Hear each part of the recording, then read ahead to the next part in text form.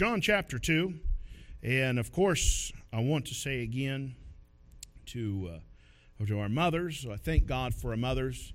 We have good mothers, and we have smart mothers, too. And I like that. Wisdom. And, of course, I had a pretty sharp mom myself. And I say had, I mean I have. And she was up. She was waiting on her phone call today. And I wasn't the first. My sister Brittany was the first to call her. I told her I was trying to be kind. I didn't want to wake her up too early, and disrupt her day and her first cup of coffee. But she really didn't believe that. I could tell that in her voice. She said, "Yeah, okay, honey, all right." So I don't think she was buying that. I was trying to sell that, but she wasn't buying it. So all right, John chapter 2 this morning, and I kind of had a Mother's Day message prepared, and I had been planning on preaching on mothers, and there's actually a good mother in this passage of Scripture, but me and the Lord, we've had one of those weeks now this week, and I've had one of those weeks up, down, all sideways, over, and inside out, and then, but this is what is dominating my heart today. This is something the Lord had put on my heart, and I believe that I would, if I was to try to preach something different, I'd end up back on this. And so I must preach what God has put on my heart. But even in this passage of Scripture, we'll talk a little bit about the Lord's mother, which is Mary. And she's here in this, and we're in John chapter 2, St. John chapter 2, and let's read some Scripture here. And he says, "And the third day there was a marriage in Cana of Galilee, and the mother of Jesus was there, and both Jesus was called and his disciples to the marriage. And when they wanted wine," I need you to note that word wanted there. And he says, "The mother of Jesus saith unto him, They have no wine. And she says, Jesus saith unto her, Woman, what have I to do with thee? Mine hour is not yet come. And his mother saith unto the servants, Whatsoever he saith unto you, do it. And there were set there 6 water pots of stone, after the manner of the purifying of the Jews, containing 2 or 3 firkins apiece. And Jesus saith unto them, Fill the water pots with water. And they filled them up to the brim. And he saith unto them, Draw out now, and bear unto the governor of the feast. And they bare it. And when the ruler of the feast had tasted the water that was made wine, and knew not whence it was, but the servants which drew the water knew, the governor of the feast called the bridegroom, and saith unto him, Every man at the beginning doth set forth good wine, and when men have well drunk, then that which is worse. But thou hast kept the good wine until now. And this beginning of miracles," I need you to pay attention to that, this beginning of miracles, "did Jesus in Cana of Galilee, and manifested forth his glory, and his disciples believed on him." Our gracious Father, we come, we thank you now. Lord, help us today, Lord, as I try to preach. Lord, it'll be a feeble attempt. There's no strength in the flesh. But Lord, let the Holy Spirit get in it. Let the Word of God ring forth, and let the Holy Spirit work on hearts. And help us not to forget our mothers. And we thank you for our mothers. We thank you for the mothers we have here in this church. Godly mothers. Help them, Lord. Bless them in a special way today. In Jesus Christ's name, amen. Now this here is early in Christ's ministry. And by way of introduction, let me make sure and clear the water up. And for people that are watching, you all here will know, the church, that this is not fermented wine. Everybody goes here and says, well, Jesus turned the water into wine, preacher, so it's okay for me to drink a little Mogan David on the side. It's okay. Because Jesus did that. And after all, if Jesus did it, what would Jesus do? Jesus did it. I can do it. That's not what he's doing here. You're doing an injustice to the Scripture. Jesus, the Bible says that Jesus was perfect. He never sinned. And the Bible is clear to say over there, I think in Habakkuk, that if a man puts a wine bottle to his neighbor to cause him to drink, it's a sin.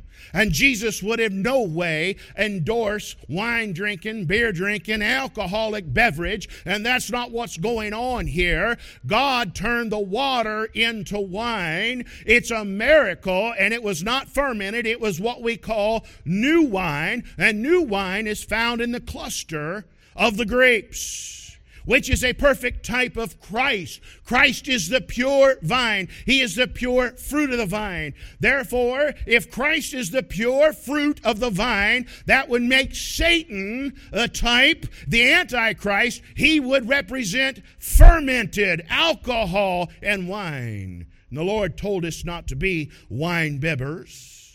And so I want to clear that up, that this is not where Jesus turns the water into fermented wine. That is totally antichrist in its thought and principle. But here we find some things going on. Christ here is invited to a marriage, a wedding, and that is fitting because the Lord instituted marriage. And we've kind of been preaching on that. This is the month that we preach on the ladies or mothers or the wives place in God's plan. If you're going to have a biblical worldview, if you're a child of God, then you should want to do it God's way. And so last week we had preached on the meaning of I do, what that means when you step up to the plate and you have a spouse that you say I do to. But here, we have a marriage, and Christ endorses marriages.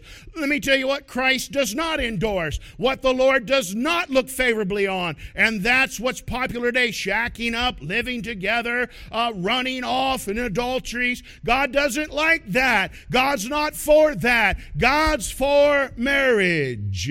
And here we find Him at this marriage. There should be joy in the marriages. There should be a feast. We see this part of the Jewish custom. But then verse 4, we need to exposit on this, where he looks at his mother, and he says there, because she comes to Jesus. Now, she had been, since the day of his birth, pondering these things about him being the Emmanuel in his heart. And as the Bible in other places shows that Christ did many miracles before he revealed himself to the world here. He did them in his hometown. He did them in front of his brothers and sisters there. And his mother had seen all these things, and so she comes to him and says, and when they wanted wine, the mother of Jesus saith unto him, they have no wine. Now, why'd she tell the Lord? He's not eat up with money. He wasn't going to go down to the Tasty Freeze down there and buy some more. But she knew that he could do miracles. But here's what the Lord said to her, and he says, Jesus saith unto her, woman. Now, this is a respectful reply, but God puts it in here so that we do not elevate Mary to a position that she should not be in. Mary is not our mediator between God and man. God said that he blessed Mary among women, not above women. That's what your Bible says. Now, Mary has a very special place in this, because God had favor on her and seen that she was a righteous woman and a godly woman and a woman that would do the job right. But he says, woman, what have I to do with thee? Christ here is some 30 years old. And so I will touch on this, mothers, just a little bit. When those children leave the house, your relationship becomes not a primary, but becomes secondary. And so she's trying, it looks to me as she's implying that she's going to order the Lord around. Now the Lord's 30 years old. He's left home. He's not stuck 30 years old in the basement playing video games. I assure you that was not our Christ. Our Christ was a carpenter by trade. He knew how to work with his hands. He knew how to do a little something in life, and he was a worker. And so the Lord is kind of gently rebuking her that, what have I to do with these? You're not going to order me around like I'm a little kid. But watch what he says here. Mine hour is not yet come. Now I had pondered that a lot. And what did he mean by that? Because that's a phrase that you would find when he was going to the cross there in Gethsemane. He says, the hour is come. And I'm thinking, maybe that's what he's referring to. But I don't think it is. If you was to take your Bible to John chapter 6. John chapter 6.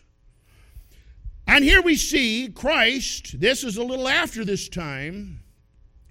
And he says, after these things, I'm in verse 1, Jesus walked in Galilee, for he would not walk in Jewry, because the Jews sought to kill him. And he says, now the Jews' feast of the tabernacle was at hand, and his brethren therefore said unto him, depart hence and go into Judea, that thy disciples also may see thy works that thou doest. You see this? His brothers and sisters did not believe that he was the Messiah. And so he had done a lot of good works. He'd done some miracles in front of them. And they says, why don't you just go on and get out of here and go show yourself to your disciples in the world? Let's read on. For there is no man that doeth anything in secret. So the Lord had been doing the secret because his hour had not come yet to be revealed to the world as the Messiah. And he himself seeketh to be known openly. If thou do these things, show thyself to the world. For neither did his brethren believe in him. Then Jesus saith unto them, my time is not yet come, but your hour is always ready. And so I believe that's what the Lord was referring to here. It was not time for him to start this earthly ministry in the ways of miracles. But they needed a miracle. They had run out of wine in this marriage feast. Now a miracle is something that is beyond the laws of science. It is supernatural. It is something that man cannot do, but it has to have a supernatural intervention from God. But there's something else in here that we find that they had run out of wine, and so they had a need. Now, let me cover this. A need. A need is something that is a strong influence in your life. A need is something that you can't do without. Now, with that said, you might need something, but you might not necessarily want it. Kids need to go to school, but a lot of times they don't want to. But they need it, don't they? They need that. And sometimes kids, they might even acknowledge that they need it, but they don't want it. Sometimes we need doctrine, but you might not want doctrine. You ever met somebody like that? They need to go to the doctor. They're having some issues, but they're so mule-headed. Sometimes mothers are like that. They're a little mule-headed. They don't want to go to the doctor. They know they need one, but they don't want one. Sometimes people need counseling, but they don't want counseling. And so what I'm trying to share with you and to explain is sometimes people have needs, but they don't want what they need. And so what I want to say is some things that we need. Because this group of people, they had a need. And just because they had a need, it didn't mean that God was just going to automatically step in. I want you to see that in this portion of Scripture. Christ was there. He was there in person. He was there showing His support for this marriage. And they needed wine. But just because Jesus, who could perform miracles, was there, He just did not automatically step up and go poof and make it happen. They had a need. Mankind needs God. A lot of time mankind doesn't want God, do they? But they need God. Mankind needs God's salvation. They need Jesus in their life, but they don't want Him. We need church. You need church. God started the church, and we need church, but a lot of time people don't want it. We need families. Sometimes people don't want them. We need good mothers. There's a need for good mothers, but sometimes mothers don't want to be good mothers. We need good fathers. And everybody would agree with that, but sometimes people knowing what they need, they might not necessarily want that. We need strong marriages. You would agree with me on that, wouldn't you? I mean, we need strong marriages. That's what's wrong with our world. That's what's wrong with America. We've got too many single-parent homes and children growing up without fathers, and they don't have role models or daddies that care enough about them to teach them how life works. We know we need that, but it's sure looking like people don't want that. We need Christian friends. I know saved people that need Christian friends, but they don't want them. And they're closer to their worldly lost friends than they are their Christian friends. And so you're seeing that we have needs a lot of time, but our needs are not our wants. And I will tell you this, we need revival. We need revival in this country. We need revival in this church. But do you want it? That's different. You see, this verse 3 here, look at this. Is it verse 3? He says, and when they wanted. You see, this thing had gotten past a need. They all knew they needed some new wine. And by the way, we need new wine. We need that fresh breath of the Holy Spirit of God in our lives. We need it, but do we want it? And so here there's clear to say, and when they wanted. Now, a want is a little different than a need. And let me tell you something about wants and how they're different than needs. You know as well as I know, when you want something, it doesn't matter whether you need it or not, you're going to get it. And there's something different about somebody when they have that want. And he says, and they wanted. Now, a need is a pretty strong influence in your life. But a want is a stronger influence than a need. Oh, you know and I know, if you've lived just a little bit of life, you get to wanting for something. Maybe what rings your bell is a new vehicle. You get to wanting that thing. And next thing you know, that's all you're thinking about. And the next thing you know, it sparks a desire in you. And then all of a sudden you get that determination in you. And before long, you've talked yourself to the point of desperation. You don't need it. What you got's running good, but you want it. And you're desperate. And you're determined that you're going to have it. You see, that's what defines a want. And here they wanted wine. You ever learned this, that people do what they want? Now that's something else I've learned. People do exactly what they want. You take somebody that gets hankering to go to the amusement park. They don't care if it's on a work day. They don't care if it's on a church day. They're going to do it. You ever seen them kind of people? I think we're all that kind of people, ain't we? You get a little something down in there. I had one of those little deals last night. I fasted yesterday. I told some of the men that I would be fasting and praying. And so when you fast, that means you do without food. And I'd been drinking juice, and I've never OD'd on vegetables or juice. Has anybody ever had a problem with eating too many vegetables or drinking too much juice? Yeah, me neither. I've never overeat on veggies. I've never overeat when I go on a juice fast on juice. I mean, you can drink buckets of it. You just never get full. You know why? It's because after about 12 ounces, you're like, I don't need no more of this. I'm good. But boy, come about 6 o'clock in the evening. I know what I needed, but all of a sudden that want got to kicking in.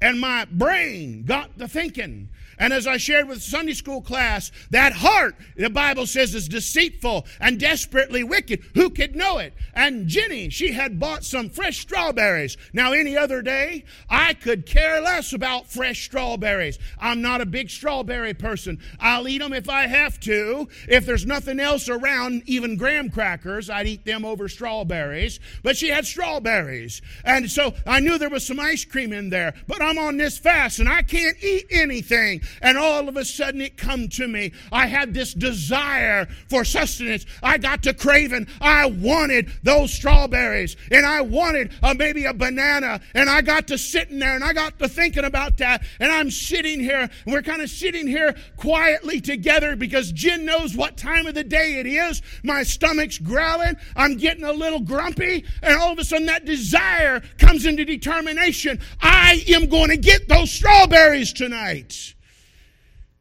You know what happened? That desire by 7:30 turned into desperation. And I got this, it just hit me. It was an epiphany. It was like a flash of light. It was a light bulb went on top of my head.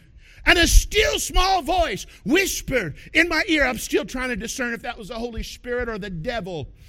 And he says, you know, you can drink strawberries, stupid. Like, really? Yeah, in a banana ice cream milk smoothie with a little pineapple on the side. Who is that? You know what happened?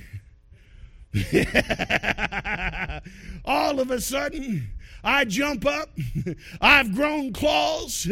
I turned into a wolf, and I come roaring into the kitchen, and I'm getting stuff out. Matter of fact, it shocked Jenny so bad, she thought I was running from a house fire. Honey, what's wrong? What are you doing? And I didn't even have time to say anything. I was in there, and I had looking for the blender. Couldn't find the blender. And we got one of those fancy ones.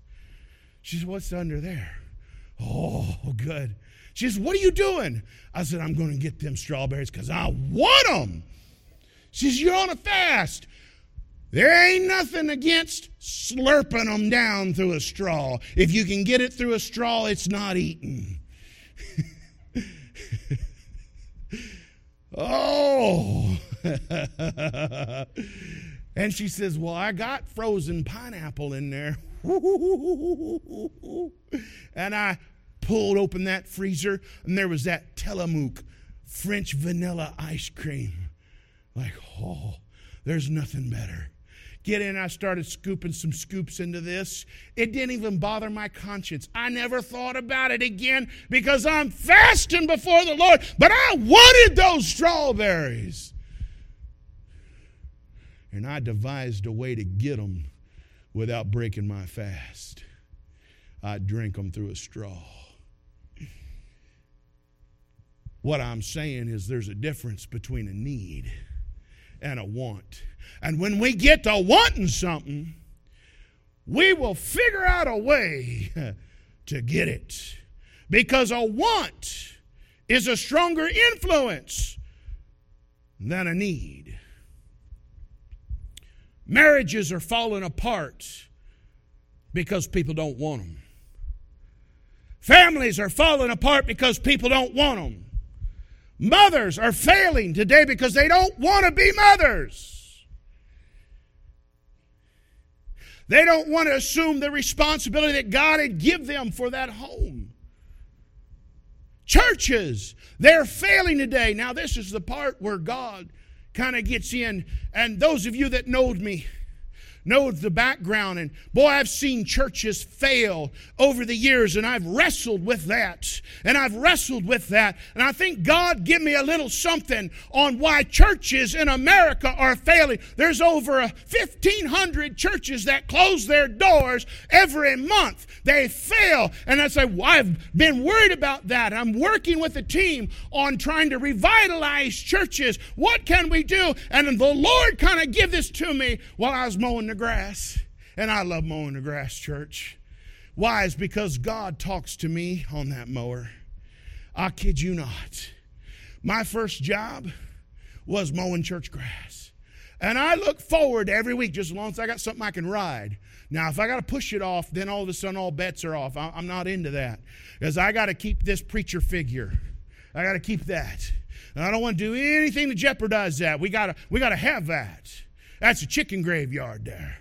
And so we got on that rider, and the Lord began to deal with my heart as I begin to weep over why churches fail. And the Lord says this: churches don't fail because they're too big or they're too small. Churches don't fail because the pastor don't preach good enough. They fail because the people don't want it. That's why they fail. And I thought that to be enlightening, as I've had troublesome thoughts on why churches fail. And a lot of times we look and say, well, we're too top heavy, we're too bottom heavy. That doesn't matter. We got Jesus right there saying He'll do abundantly above all that we ask or think. Christ is there. He says where we're assembled together, He'd be in the midst, but He's just not going to do the miracle. If you want a miracle, you're going to have to want it. Churches are failing today because the people sitting in the pew don't want it. Do you want it? They don't fail because they got a bad rep. You can outlive a bad rep. Every restaurant in this town has a bad rep. You can overcome that. Let me tell you something. Why marriages fail, why churches fail, why people fail is because you don't want it. That's why. People fall away. See, I've thought about this, and I was sitting there talking with the Lord. I said, but Lord, we're living in the Laodicean church age. Lord, there's people that's falling away. And the Lord says, yes, sir, son. Why do you think they're falling away? And they will not endure sound doctrine. It's because they don't want it. Oh, boy, I'm preaching now. I got her. There ain't nothing like spending a little time with the Lord and letting the Lord help you figure things out. Now let me bring her home. Tree of Life Baptist Church will only fail if the people don't want it. That's how it'll fail. It ain't going to be the preacher. It ain't going to be the Sunday school teacher. It ain't going to be because we run out of money or we're too big. It'll be because you did not want it. That's why I've got churches, I will not name them live. I've watched them for 20 years. I knew they were struggling over 20 years ago, and their doors are closed. The one church had to sell, and the other church is closed. They didn't do nothing with it. You don't want to know why? I was there in those church meetings when those things went down, and it was clear. Now I'm going back to my mind that the people that were left there did not want it. We were dealing with people that wouldn't take the trash out. They didn't want to help around the church. They didn't want to do nothing. They wouldn't even wash the windows. And so they sat there, and they sat there until they closed the doors. You say, why, preacher? Because they didn't want it. You see, Jesus would be right there in your midst. Jesus was here in this marriage. There he was, the King of all glory. There he was. You know he could do the miracles. That's the same God that parted the Red Seas. That's the same God that rained manna down on the children of Israel. There he is. But he's just not going to snap his fingers and make it all okay. You're going to have to want it. Our problem is we don't want what we need. We don't want what we need. I know this town needs a Bible-believing church on this side of town. I know so. I know so. I know this town needs a Bible-believing church that has not went liberal in its music. That does not have the laser lights, the smoke, the mirrors, and all the stuff, and get up and do the wiggle and the jiggle. And let me tell you something. If it makes you want to wiggle, it's not worship. Okay? And I understand we're not going to run thousands. We're probably not even going to run hundreds. But we could run 60s and 80s. We could do that. God is able to do abundantly above all that we ask or think, but you've got to want it. Jesus said his hour was not yet come.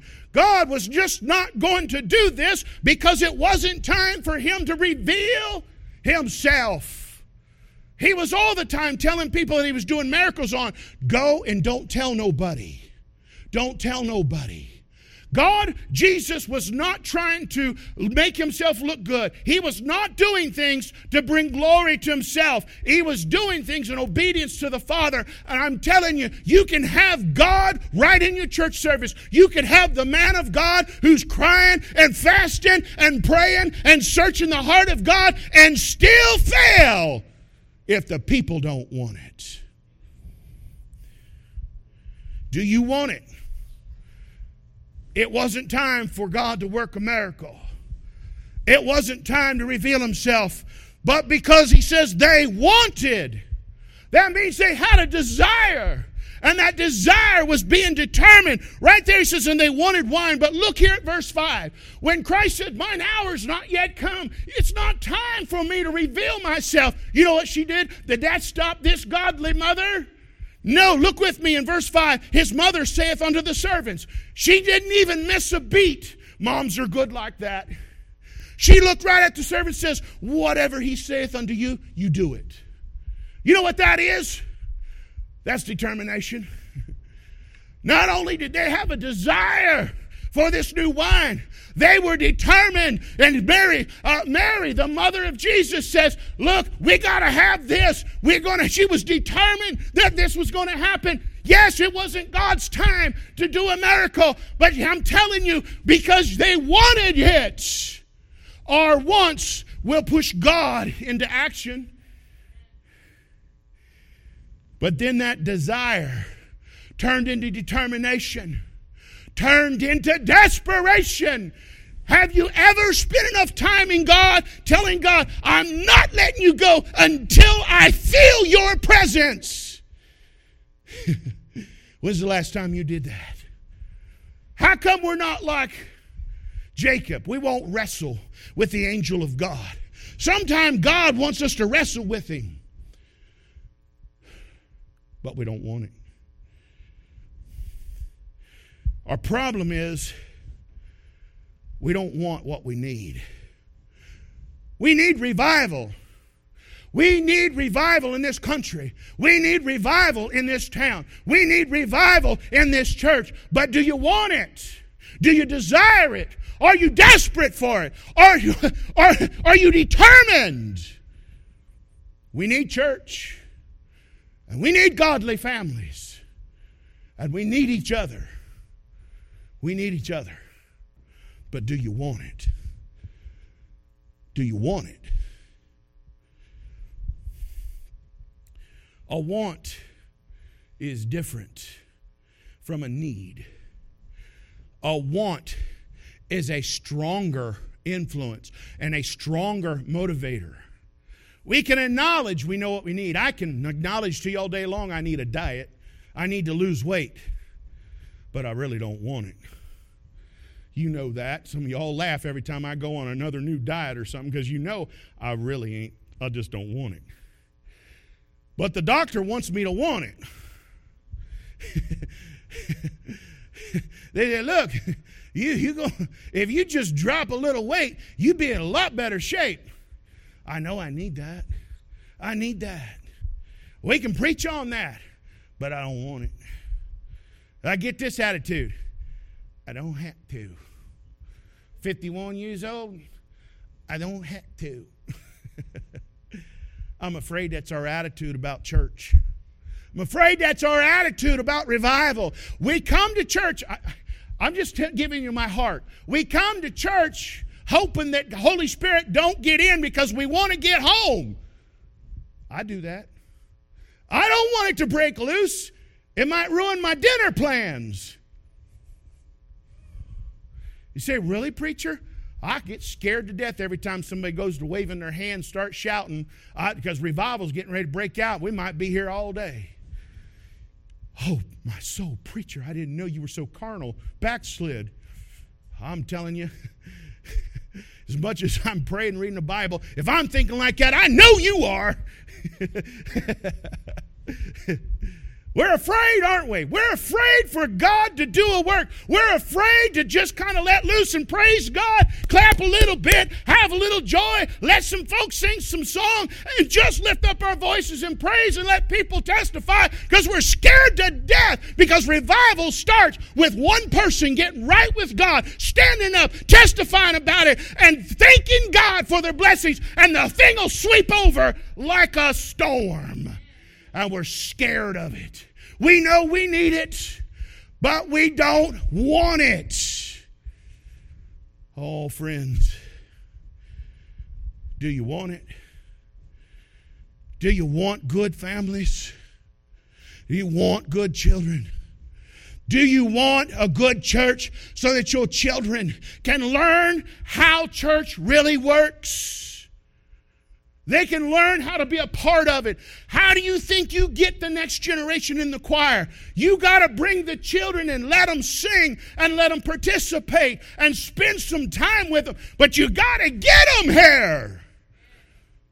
You got to want it. Churches fail because the people that make up the church don't want it. That's why they fail. Now, I'm pretty sure that's from the Holy Spirit of God this week. And it's just like our flesh to maximize the negatives. It's easy to do. Anybody that's ever been self-employed, you know exactly what I'm talking about. You're always projecting. You're always on the verge of going under, and you're trying to do whatever you can to keep it from happening. But there's a trap with that. Church is about faith. The ministry is about faith. It's not about business. And sometimes what doesn't make sense to man makes perfect sense to God. Let's not get our eyes on the wind, on the waves, on the storm, but keep them on Christ. And we're going to have to want it, or God's not going to do the miracle. Now, y'all, I think God has revealed himself enough these last 9-10 years. And I don't mind saying this again. When I come down here 10 years ago, there was no place for me to live. And so the man said, what are you going to do? I said, I'm coming anyway.